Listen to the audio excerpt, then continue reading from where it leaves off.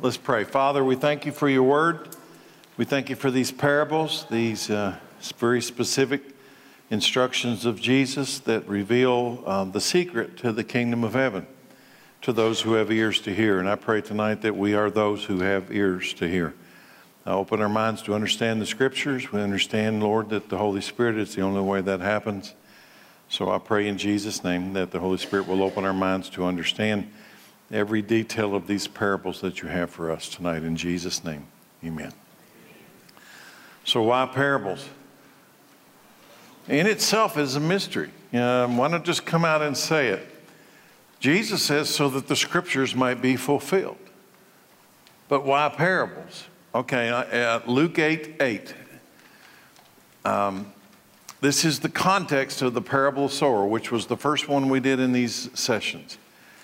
When he had said this, he called out, "Anyone with ears to hear should listen and understand." Anyone with ears to hear should listen and understand. What does that mean? Some people hear it and get it, and some people hear it and don't get it. There's the mystery. But why parables? Then why parables? His disciples asked him what this parable meant. That was the parable of the sower. He replied, "You are permitted to understand the secrets of the kingdom of God. But I use parables to teach the others so that the scriptures might be fulfilled. When they look, they won't really see. When they hear, they won't really understand." So there is a mystery in here. There's a mystery. Why can't you hear? Why can't you see? So tonight, let's acknowledge there's a mystery. There is one. Why parables? Anyone with ears to hear should listen and understand. So tonight we pray that we will have those ears. So here we go. Let's get started with the yeast. Leaven. Yeast is another word for leaven in the Bible.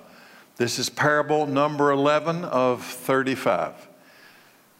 Matthew 13. Jesus also used this illustration. The kingdom of heaven is like the yeast that a woman used in making bread. Even though she put only a little yeast in 3 measures of flour, the little bit of yeast, permeated every part of the dough. Jesus always used stories and illustrations like these when speaking to the crowds. In fact, he never spoke to them without using such parables. This fulfilled what God had spoken through the prophet. And by the way, that's Psalm 78. Jesus is quoting Psalm 78. What's that tell you about Psalms? What's that tell you about the Old Testament? He uses it as a revelation of authority so that the scripture might be fulfilled. "I will speak to you in parables. I will explain things hidden since the creation of the world." And how will he do it? Through parables. That's how he's going to do it. That's how he's doing it right now. So this parable follows the parable of the mustard seed. That's going to help you understand why Jesus compares the kingdom of heaven to yeast, the kingdom of heaven and a mustard seed. Why is he comparing something so big, the kingdom of heaven, to something so small, yeast and a mustard seed? It all begins small. This is God's way. Now, last week we talked about this whole mustard seed thing, that if you really want to put it down to practical terms, how did Christianity begin, the gospel begin? God and the Holy Spirit descended upon Mary, and God placed his seed inside of Mary's womb. A seed. A mustard seed. It's not a mustard seed, but it's an illustration. Okay? Someone call me down on that. It wasn't a mustard seed.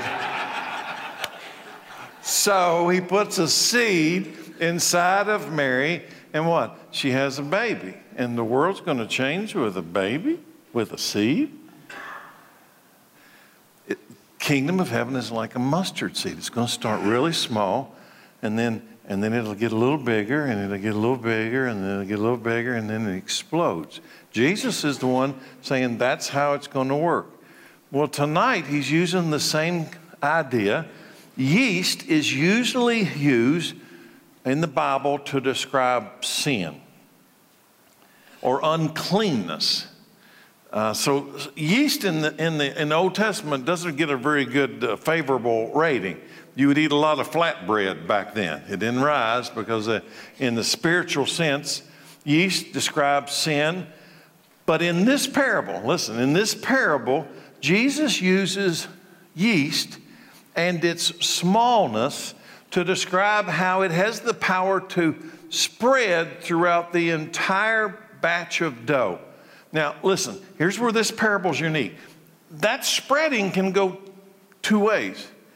It can be a good thing, a good little thing that spreads a lot of good, or a bad little thing that spreads a lot of bad. But it begins small. So let's go to Matthew 16:6. Jesus said this, watch out. Jesus warned them, beware of the yeast of the Pharisees and the Sadducees. What are they carrying around, little yeast packets? What is that about? Beware of the small thing inside of these men's lives that has the ability to permeate all of people around them. So what is it specifically? Now, we'll touch on that as we go tonight. Why do you call out Pharisees and Sadducees? They're religious, Jewish religious teachers.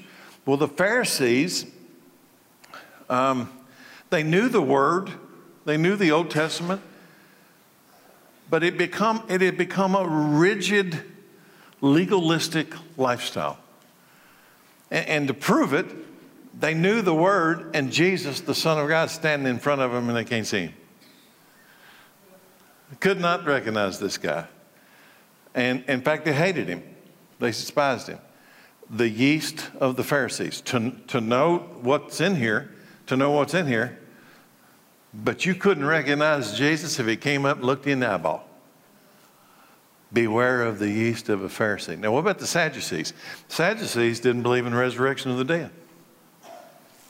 Also, they only believed in the first 5 books, Genesis, Exodus, Leviticus, Numbers, Deuteronomy. They didn't believe anything after the first 5 books were real, were truth. Beware of the yeast of the Pharisees and the Sadducees. That's the interesting nature of this particular parable. That small beginning and eventual spread can be good, can be evil. So yeast in itself, in this context, is not evil. Let's say that. In this context, yeast is not evil. In fact, go back up to verse 33, Matthew 13. The kingdom of heaven is like yeast that a woman used in making bread. Even though she put a little yeast in 3 measures of flour, it permeated every part of the dough. In that context, yeast is not an evil thing. It just describes how something small can affect something all around it. Yeast in itself is not evil. It is just used as a description of something that can spread and cover a large area. Let's do this. Let's call yeast a transformational event, a transformational ingredient. That can be good, can be evil. The issue is this: is the small yeast beginning good and spread into more good, which is like the mustard seed example from last week? Or is this yeast evil and spreading to more evil, which Jesus warns about Pharisees and Sadducees because they couldn't see Jesus for who he is? So let's do some deep digging. God called Israel out. He's going to call a group of people, and he's going to separate them from the rest of the people on the earth. He's going to deliberately, purposefully, intentionally make these people different than anybody else. He calls them out to live a life that's totally different from the world. Now, in these illustrations of parables, these guys were designed to have ears to hear. Okay? Using the parable analogy. Why parables? He's going to call them out, and by God's design, they're going to have ears to hear. This next text is from the first Passover after they left Egypt. What are we looking for? We're looking for yeast. leaven. What does it mean in the Old Testament? Exodus 12:17. Celebrate this festival of unleavened bread, for it will remind you that I brought your forces out of the land of Egypt on this very day. I'm bringing you out. I'm going to separate you from these people. This festival will be a permanent law for you. Celebrate this day from generation to generation. What day? This feast of unleavened bread. A feast of eating bread without yeast in it. The bread you eat must be made without yeast. Why? Okay, let's stay with me. This bread must be made without yeast from the evening of the 14th day of the first month until the evening of the 21st day of that month. So for 7 days, no yeast, no yeast. Now, the rest of the time, yeast is not the problem. The rest of the time, you can use yeast and let your bread rise. It's okay. But not during the 7 days. Why?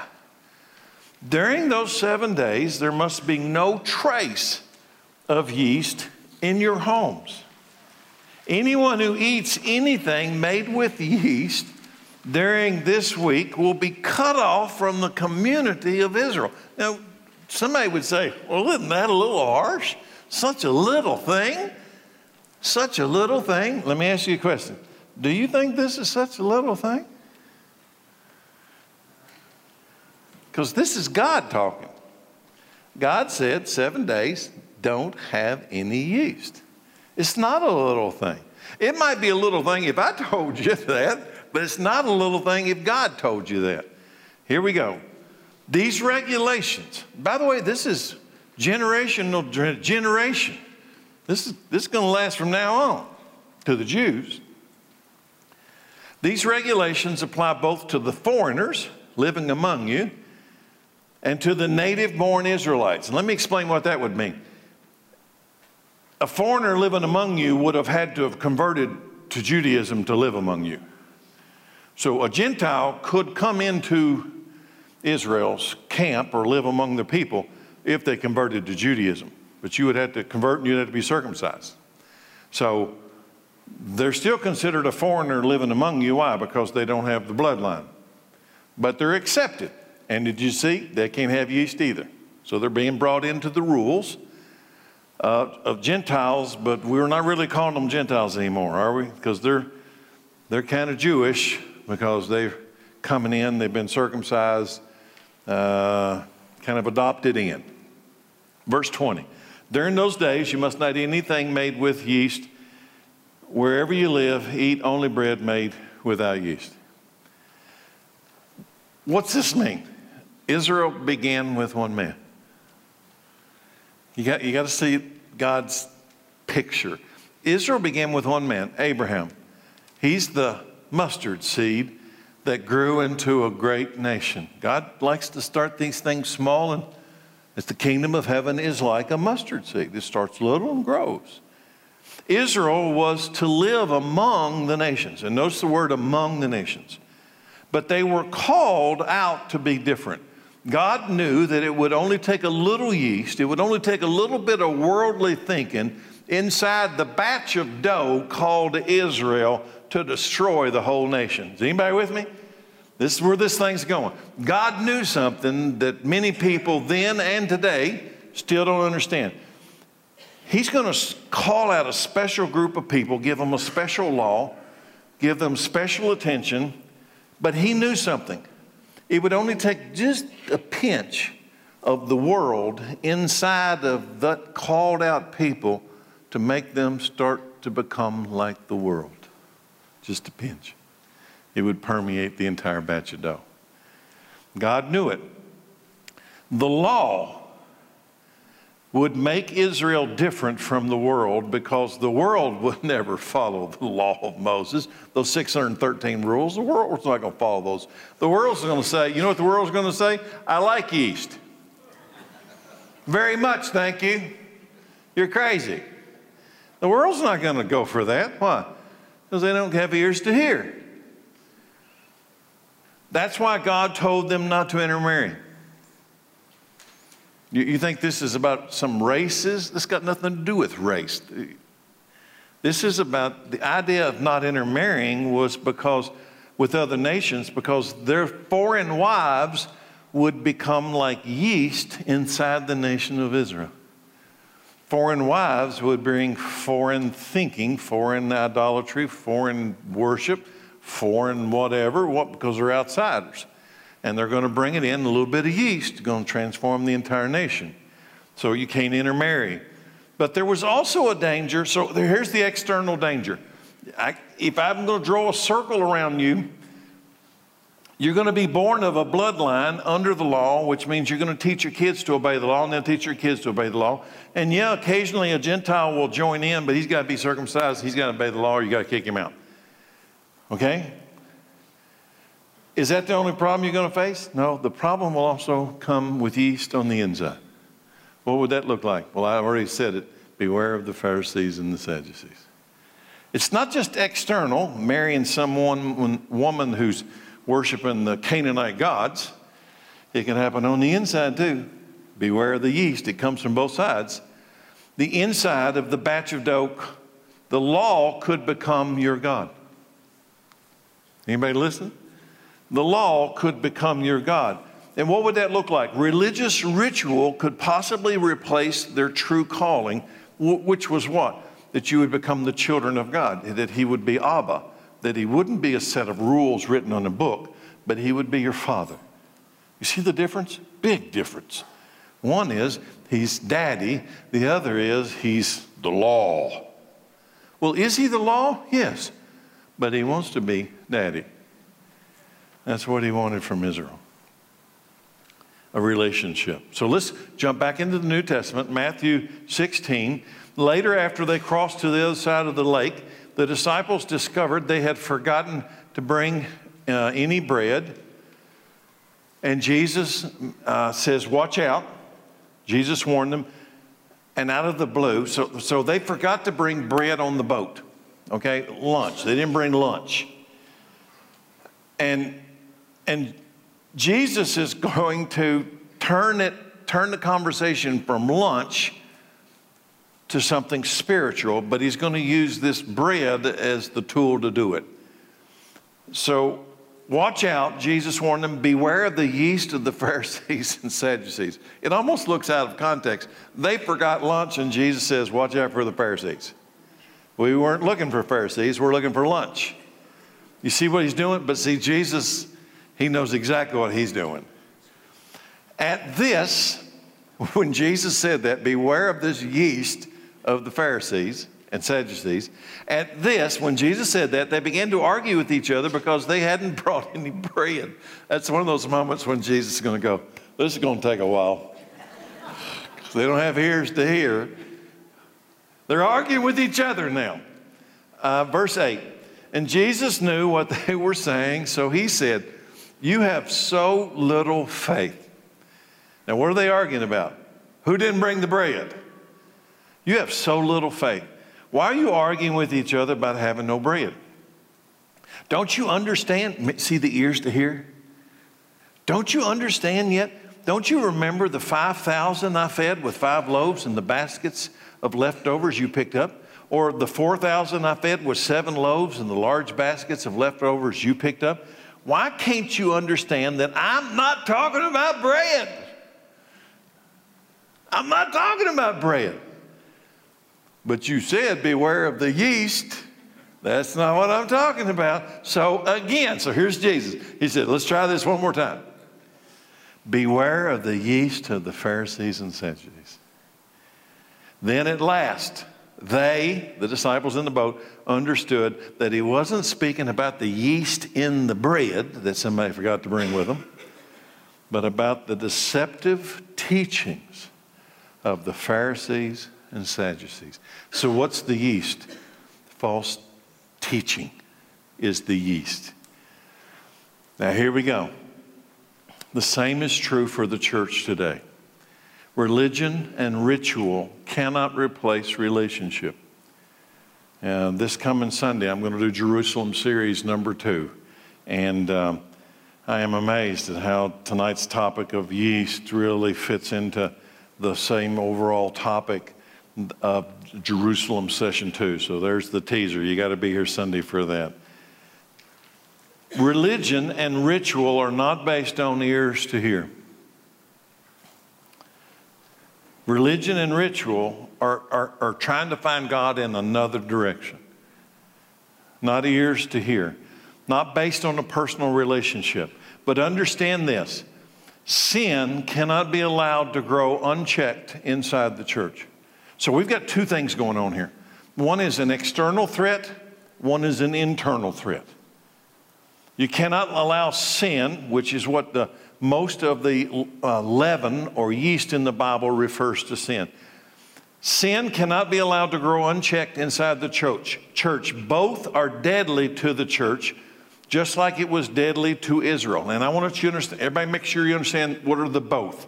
Number one is ritual without relationship. Let's just call it religion. And the other one is just plainly sin. Both of them are yeast. A little bit can destroy the entire batch of dough.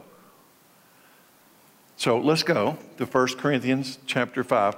We're searching for what would yeast in the church. Okay, I get the whole yeast in the Old Testament Israel.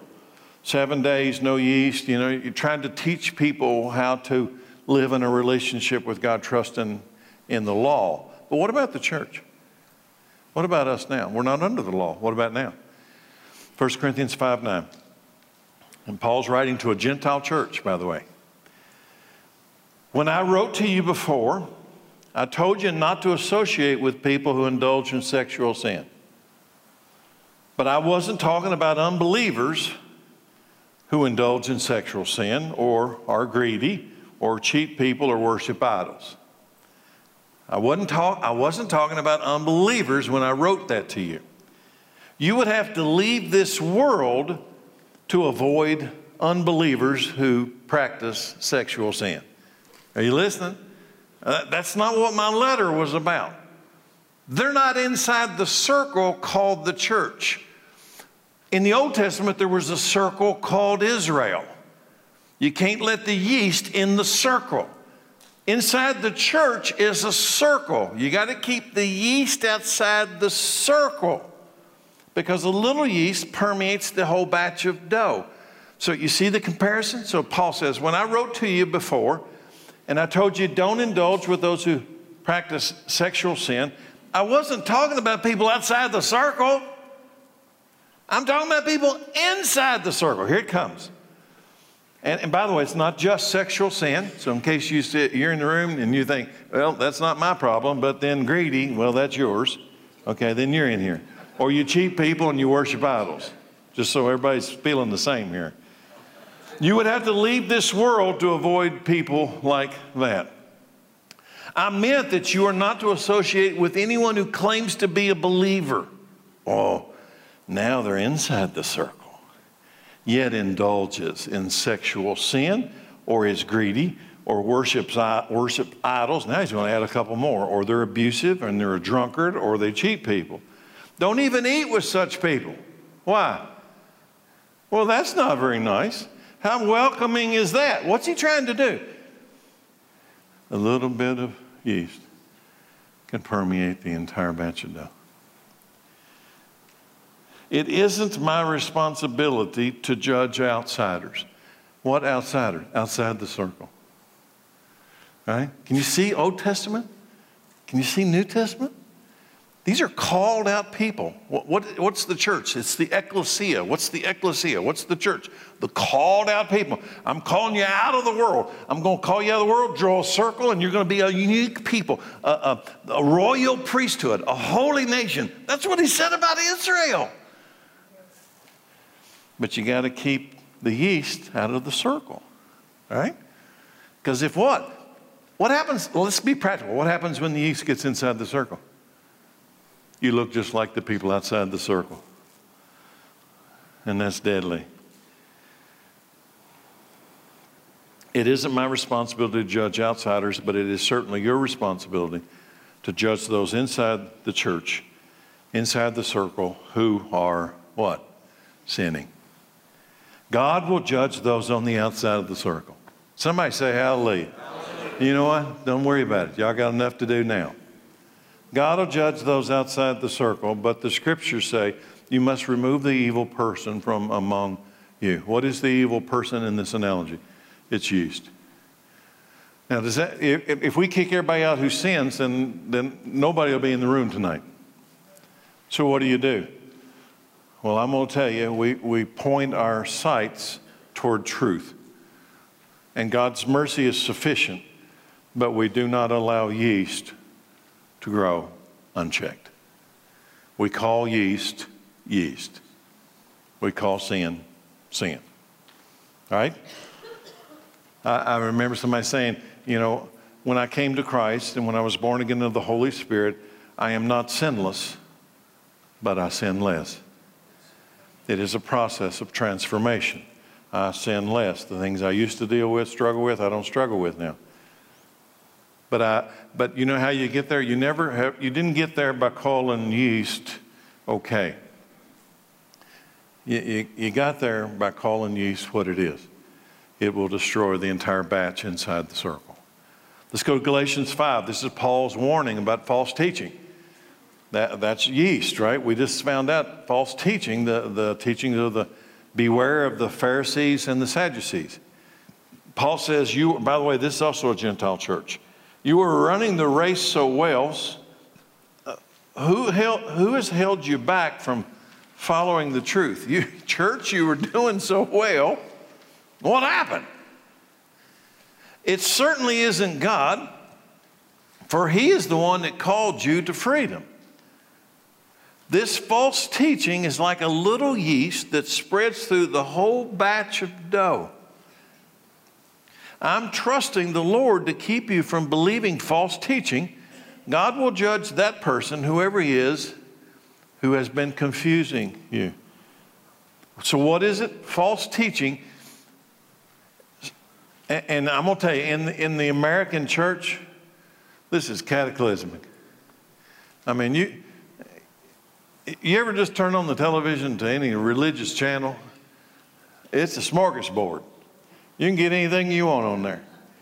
If somebody doesn't know what they're looking for, if they don't know anything about this, it would be so easy to be deceived. You wouldn't have a clue. What? It's yeast. It's false teaching. So more yeast inside the church. In fact, this is probably one of the most powerful descriptions of the reality right now in American church. Jude 1, verse 3. Dear friends, I had been eagerly planning to write to you about the salvation we all share. That'd be good news, right? But now I find I must write about something else, urging you to defend the faith that God has entrusted once for all time to His holy people. I say this because some ungodly people have wormed their way into your churches. What is that? You got yeast inside the circle. Some ungodly people, false teachers, have wormed their way into your churches. They've gotten in the circle and they're carrying yeast. This is the bad yeast. This yeast doesn't make you better. This yeast makes you worse. And what is the false teaching? You ready? This is why I say this fits the American church. Saying that God's marvelous grace allows us to live immoral lives. You know what? There's a doctrine in the American church, much of it is wrapped up in the prosperity gospel, that the idea that the grace of God basically allows you to do whatever you want to, because when you sin, grace increases. So you sin, grace increases, pow, pow, pow. You sin more, grace increases more. No matter where you go, grace covers your sin. Now Jude says that is yeast that has entered the circle. With a message that, let me just read it again. God's marvelous grace allows you to live an immoral life. The condemnation of such people, who the false teachers and anybody that this yeast soaks into, was recorded. The condemnation of these people was recorded long ago. For what is their condemnation? For they have denied our only Master and Lord, Jesus Christ. If you're willing to say that grace means sin doesn't matter, you are in the same breath denying our Lord and Master Jesus Christ, because he says it does matter. You're denying him. It does matter. Is grace marvelous? Absolutely. But it is not a license for you to do whatever you want to. That's not what grace is. Somebody made that up. So then he goes on. So I want to remind you, though you already know these things, that Jesus first rescued the nation of Israel from Egypt, right? And then he drew a circle and told them, no yeast, right? But later, he destroyed those who did not remain faithful. How yeast got inside the circle? He destroyed. Did you know that? He destroyed them. The condemnation, it was their destruction. And I remind you, this isn't just on earth. This is interesting. This topic of yeast and the kingdom of heaven, you know, it's not just earthly. He says, I remind you of the angels. Now we're talking about the heavenly beings, that the angels who did not stay within the limits of authority, let's just say that God drew a circle around the angels. You stay inside the circle. You don't let yeast inside your circle either. You're a called out group, right? Where do you think Satan is? He didn't stay in the circle. I remind you that the angels who did not stay within the limits of authority God gave them, but left the place where they belonged, God has kept them securely chained in prisons of darkness, waiting for the great day of judgment. Wow. And one more. And don't forget Sodom and Gomorrah and their neighboring towns, which were filled with immorality and every kind of sexual perversion. Those cities were destroyed by fire as a severe warning of the eternal fire of God's judgment. Who do you think they were a warning to? Us. That's New Testament. So let's wrap up this first parable.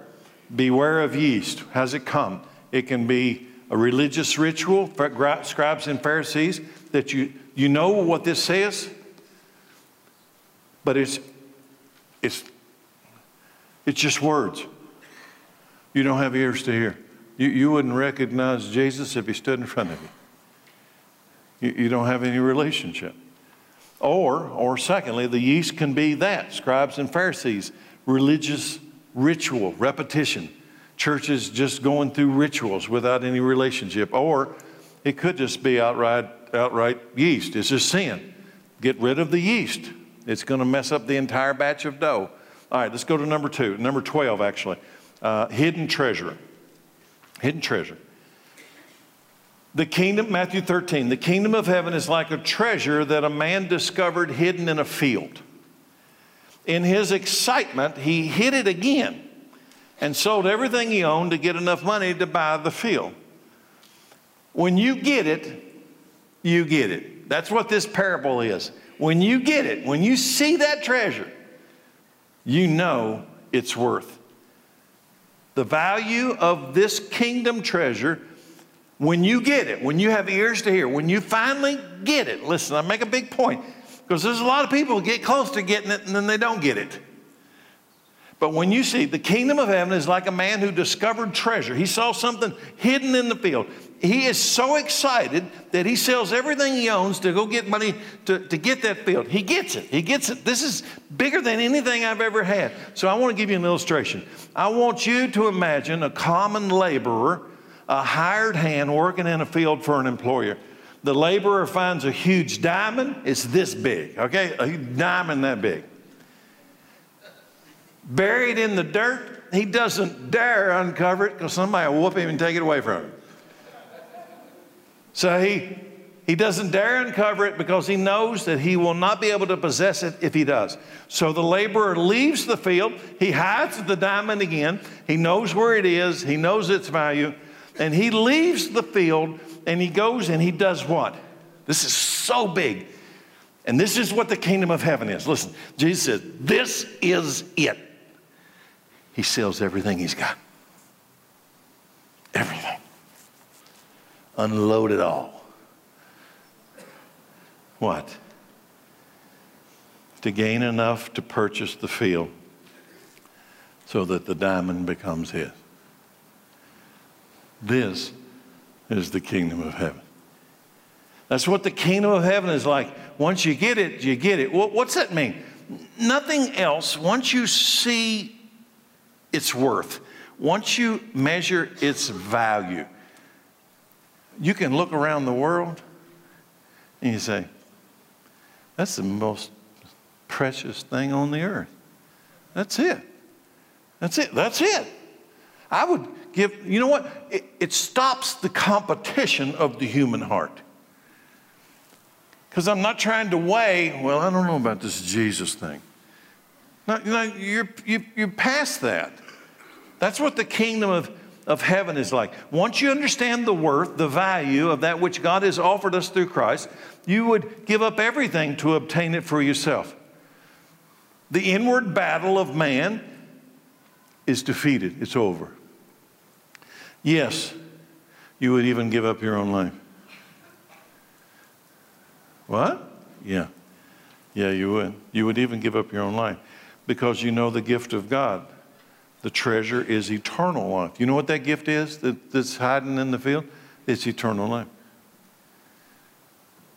You would give up your physical life that is mortal, that comes with what? Some ending date. You would give that up for eternal life, wouldn't you? You would if you knew what eternal life was. Right?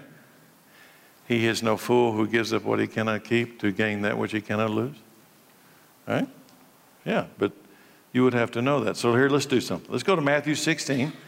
And Jesus is going to use another way to describe it. Jesus said to his disciples, if any of you wants to be my follower, you must turn from your selfish ways, take up your cross, and follow me. If you try to hang on to your life, you're going to lose it. So let's just stop there for a moment. So you see the treasure in the field, and you know it's really big, you know it's really valuable, and you go and you think, I'll just sell everything I have, and then I look at what I've got and say, but I'm pretty attached to that. And then I look at the treasure in the field and say, no, that's worth more. No, and so then you go and try to get rid of that stuff that's keeping you from, that would make you buy the field. You say, I don't know. Okay, now here we go. Let me read again. If you want to be my follower, you must turn from everything over here. You must know that what is over here in the field is bigger than what you've got in your possession. You must turn from your selfish way. Selfish means that you're going to live on that which you have. You're going to trust that which you can obtain yourself to be your treasure. Well, you're going to run out of time because you don't have enough time. You got to take up a cross to follow me. Here, if you try to hang on to your life, using that analogy, I battle with the value of the treasure. I know it's important that Jesus' treasure in the dirt. But you know what? This over here is important too. If you try to hang on to your life, you try to juggle this thing, you're going to lose your life. But if you give up your life for my sake, you're going to save it. And what do you benefit? If you gain the whole world, what if everything over here just multiplies and you're Bill Gates in Lawrenceburg? Whoa, right? You gain the whole world and you lose your own soul. And here comes the point. Is anything worth more than your soul?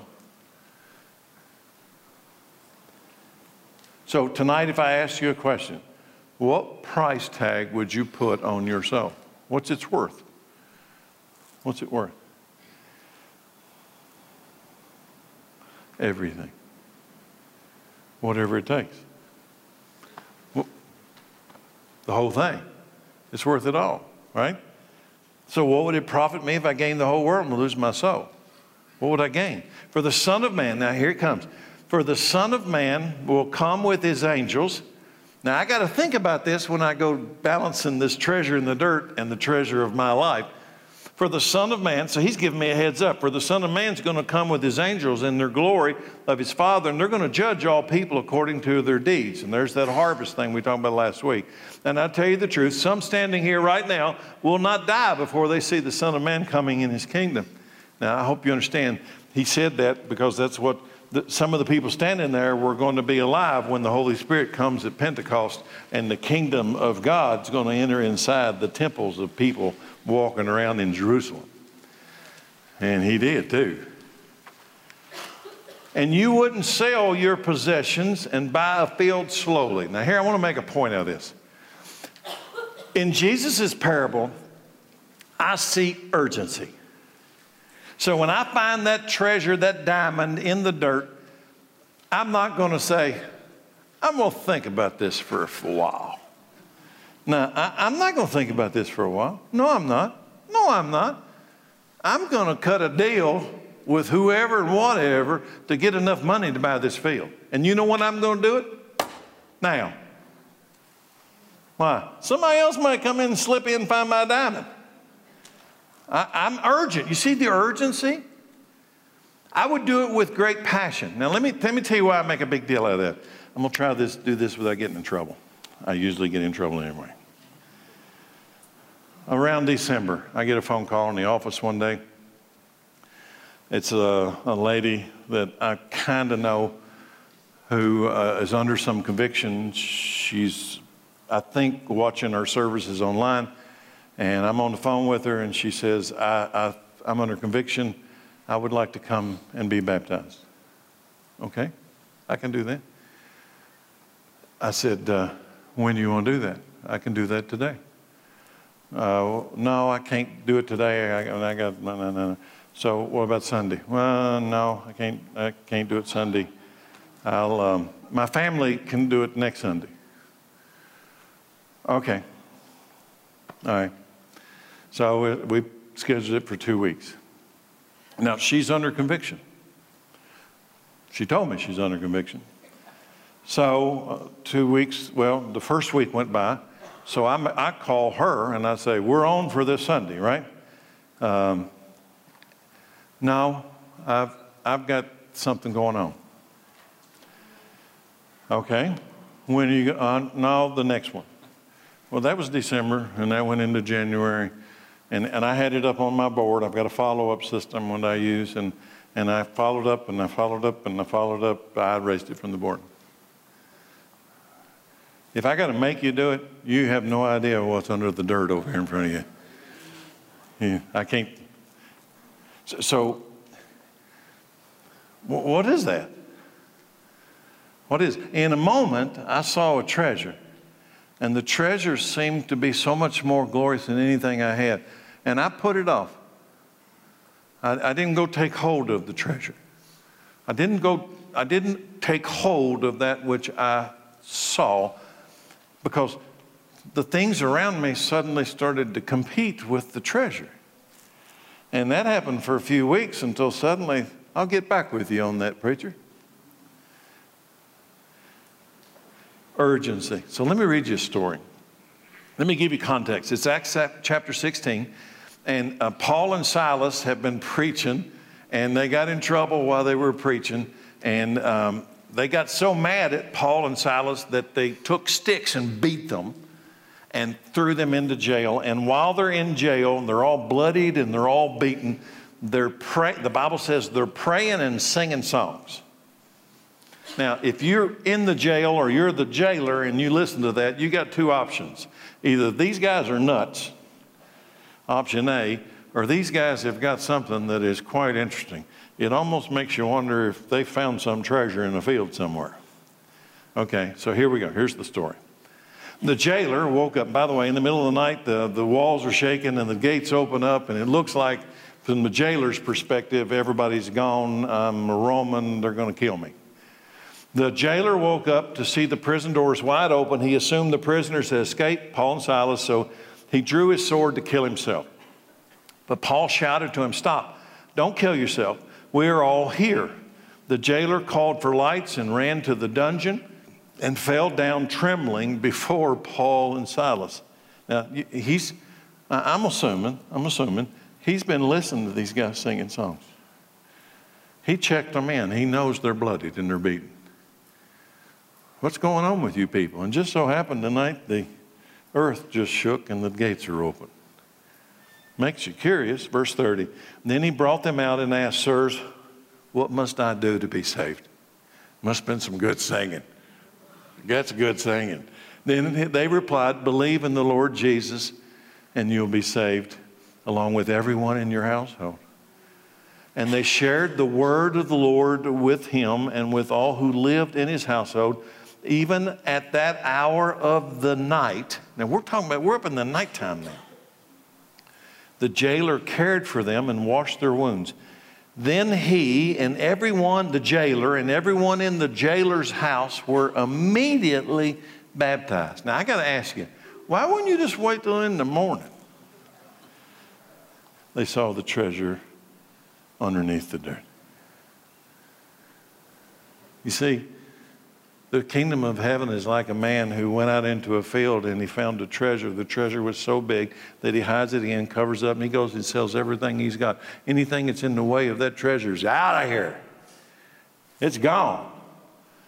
So that I might take possession of that which is the most expensive thing I've ever seen on earth. Verse 34, he brought them into his house and set a meal before them. He and his entire household rejoiced because they all believed in God. They found the treasure. All right, last one tonight. There's a real connection here, and I'm excited about the connection. Number 13, the pearl of great value. Again, the kingdom of heaven is like a merchant. By the way, this follows immediately after the other one. The kingdom of heaven is like a merchant on the lookout. Now, notice on the lookout, okay? He's on the lookout for choice pearls, pearls of great value. And when he discovered a pearl of great value, he sold everything he owned and he bought it. Now, the kingdom of heaven's like that. This parable is like the one before that we just talked about of the hidden treasure in the dirt. They both speak of finding a rare and valuable treasure. This one is different from the first because, and I wonder, I got to confess something.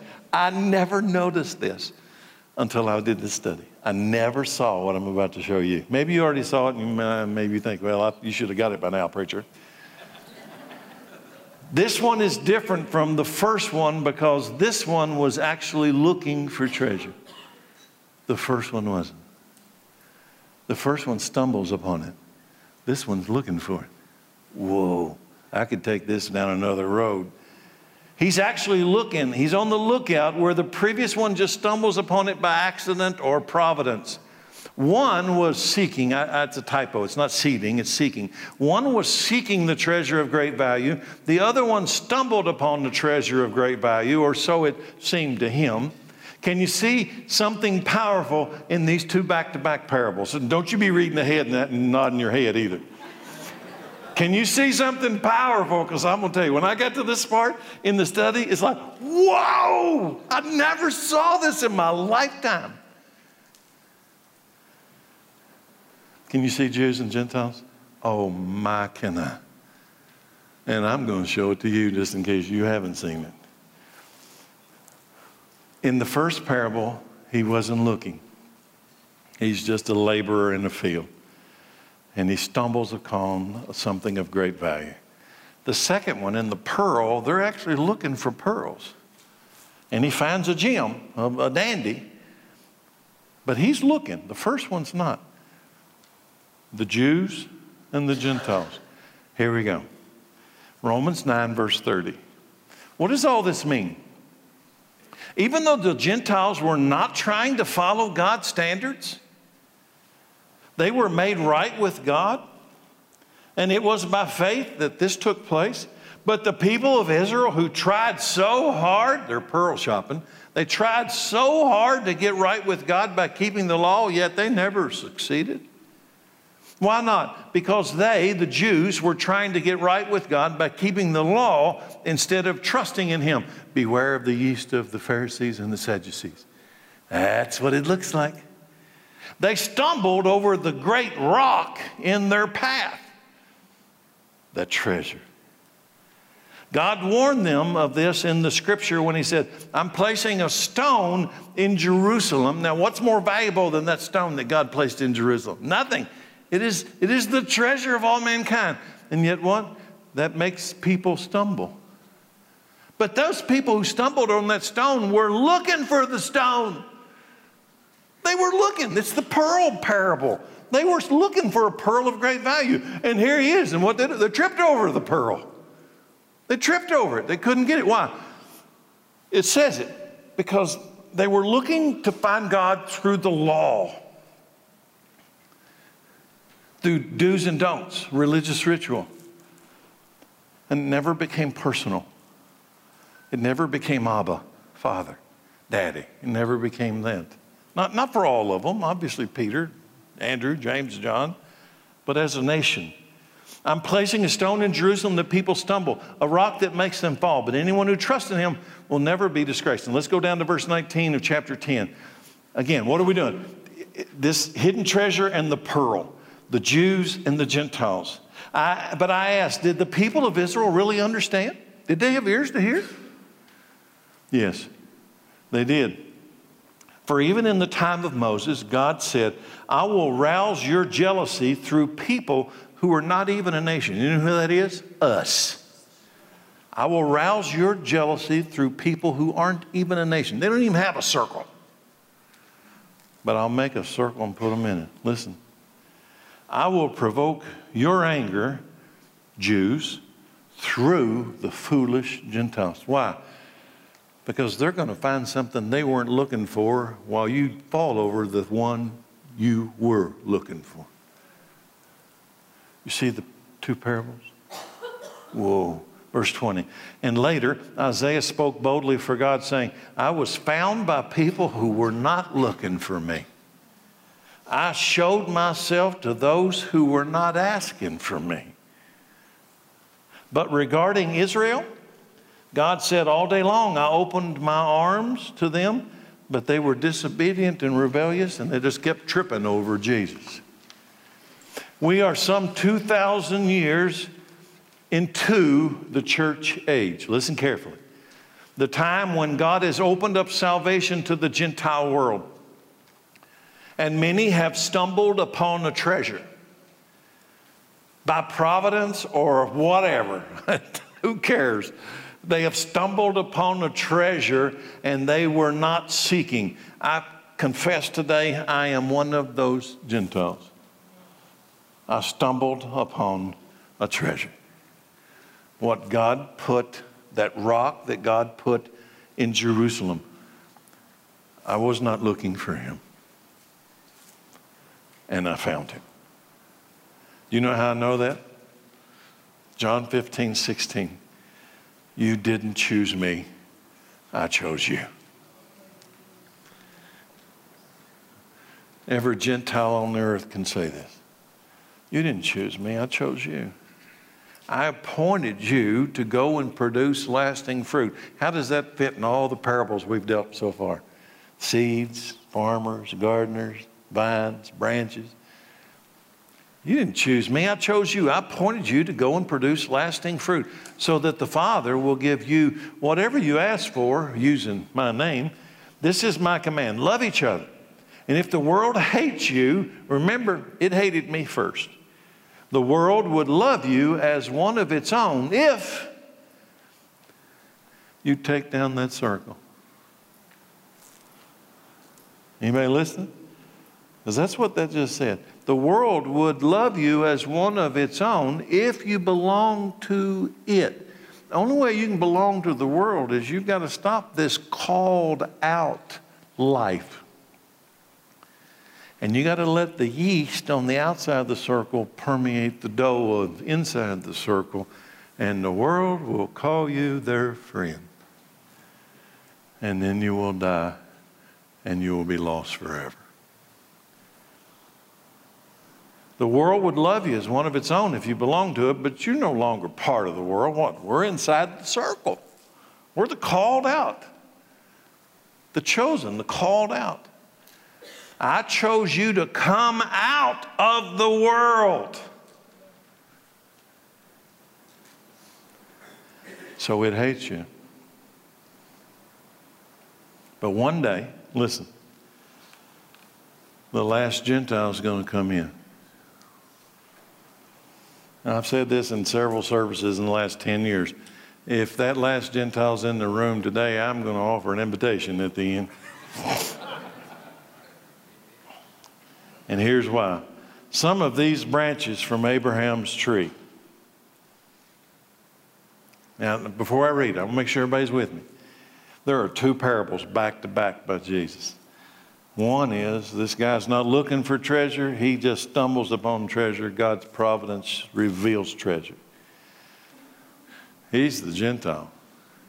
And then you got this other one. He's out hunting beautiful pearls, and he finds the most beautiful pearl. They're the Jews.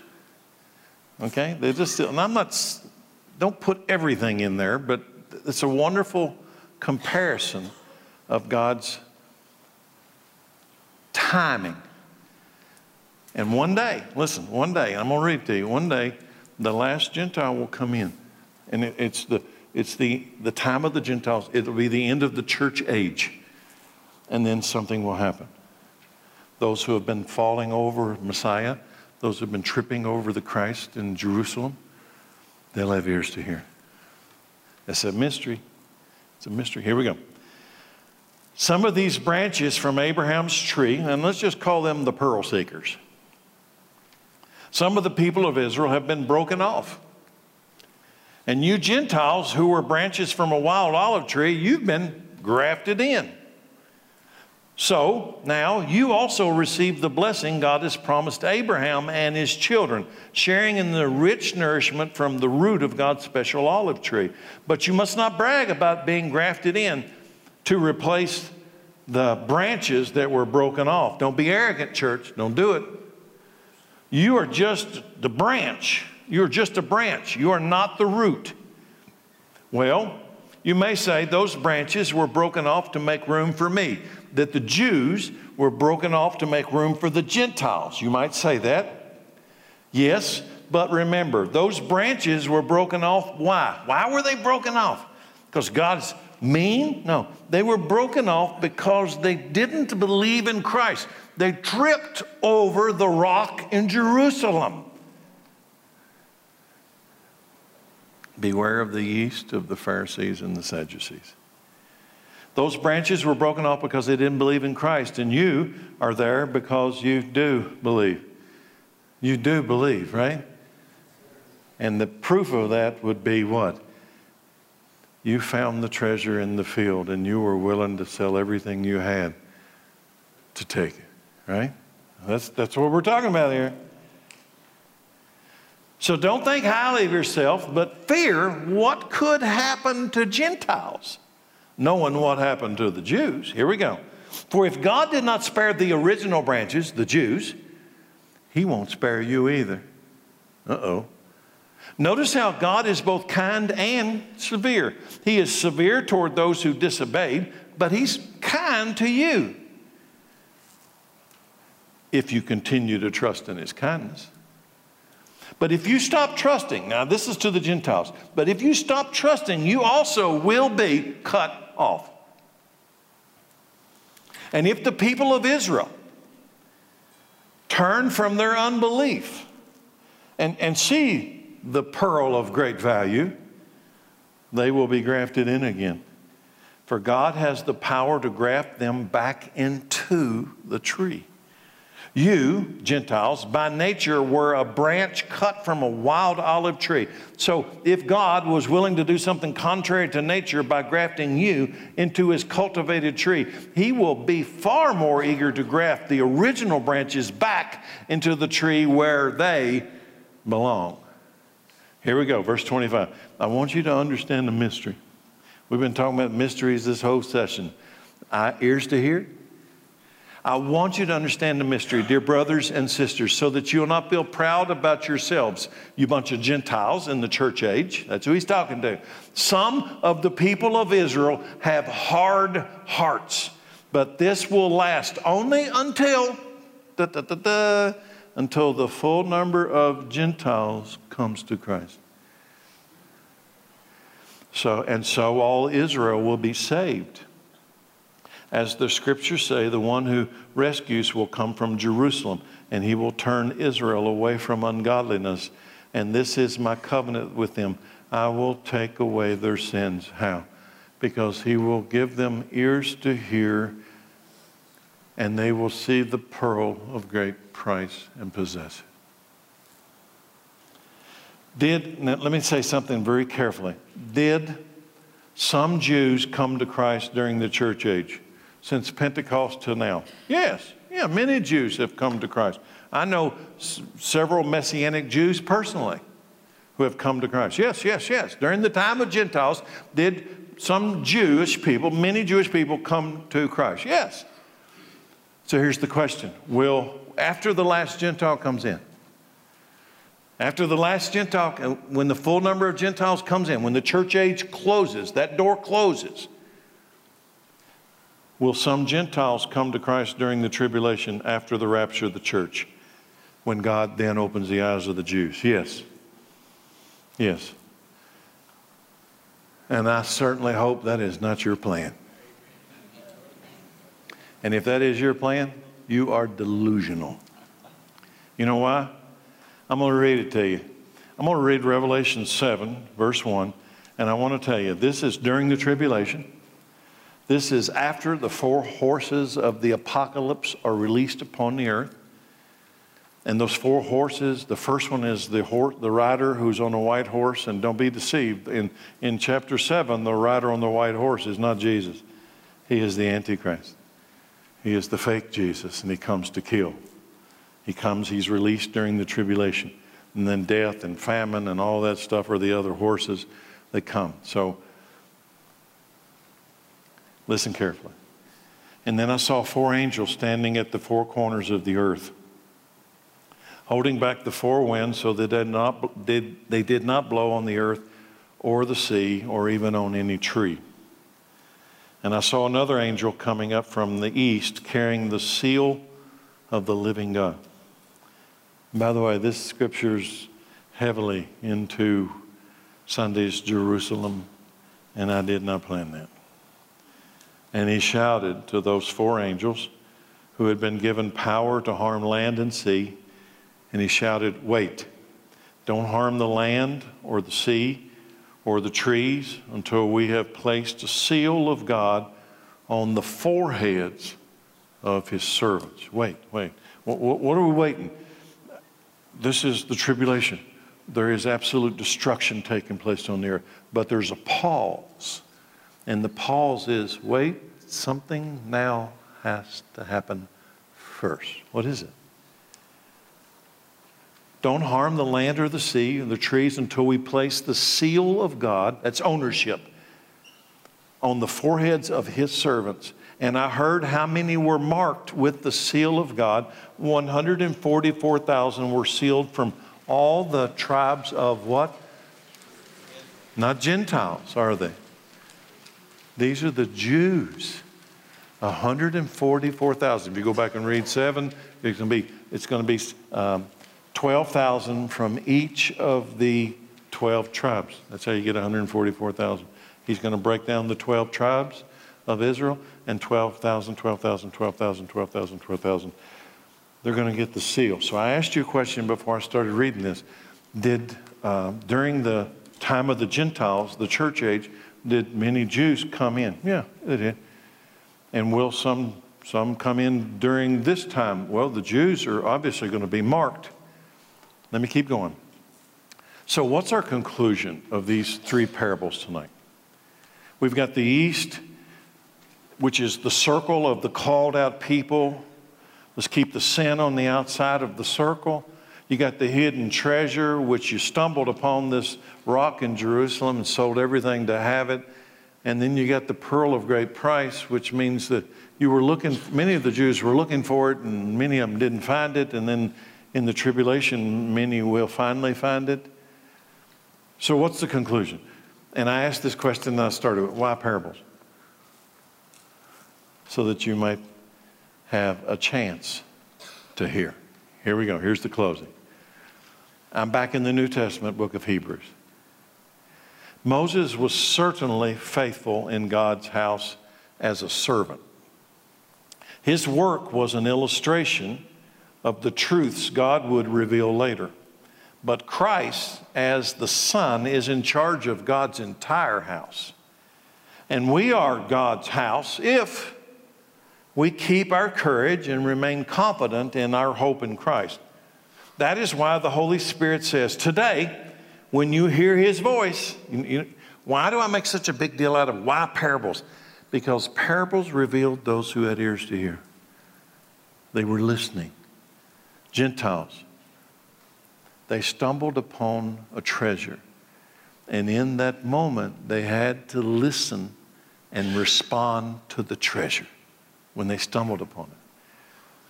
Today, when you hear His voice, don't harden your hearts as Israel did when they rebelled. When they tested me and they don't do what Israel did. Don't do it. Gentiles, don't do it. There, your ancestors tested me and tried my patience, even though they saw the miracles for 40 years. So I was angry with Israel, with them.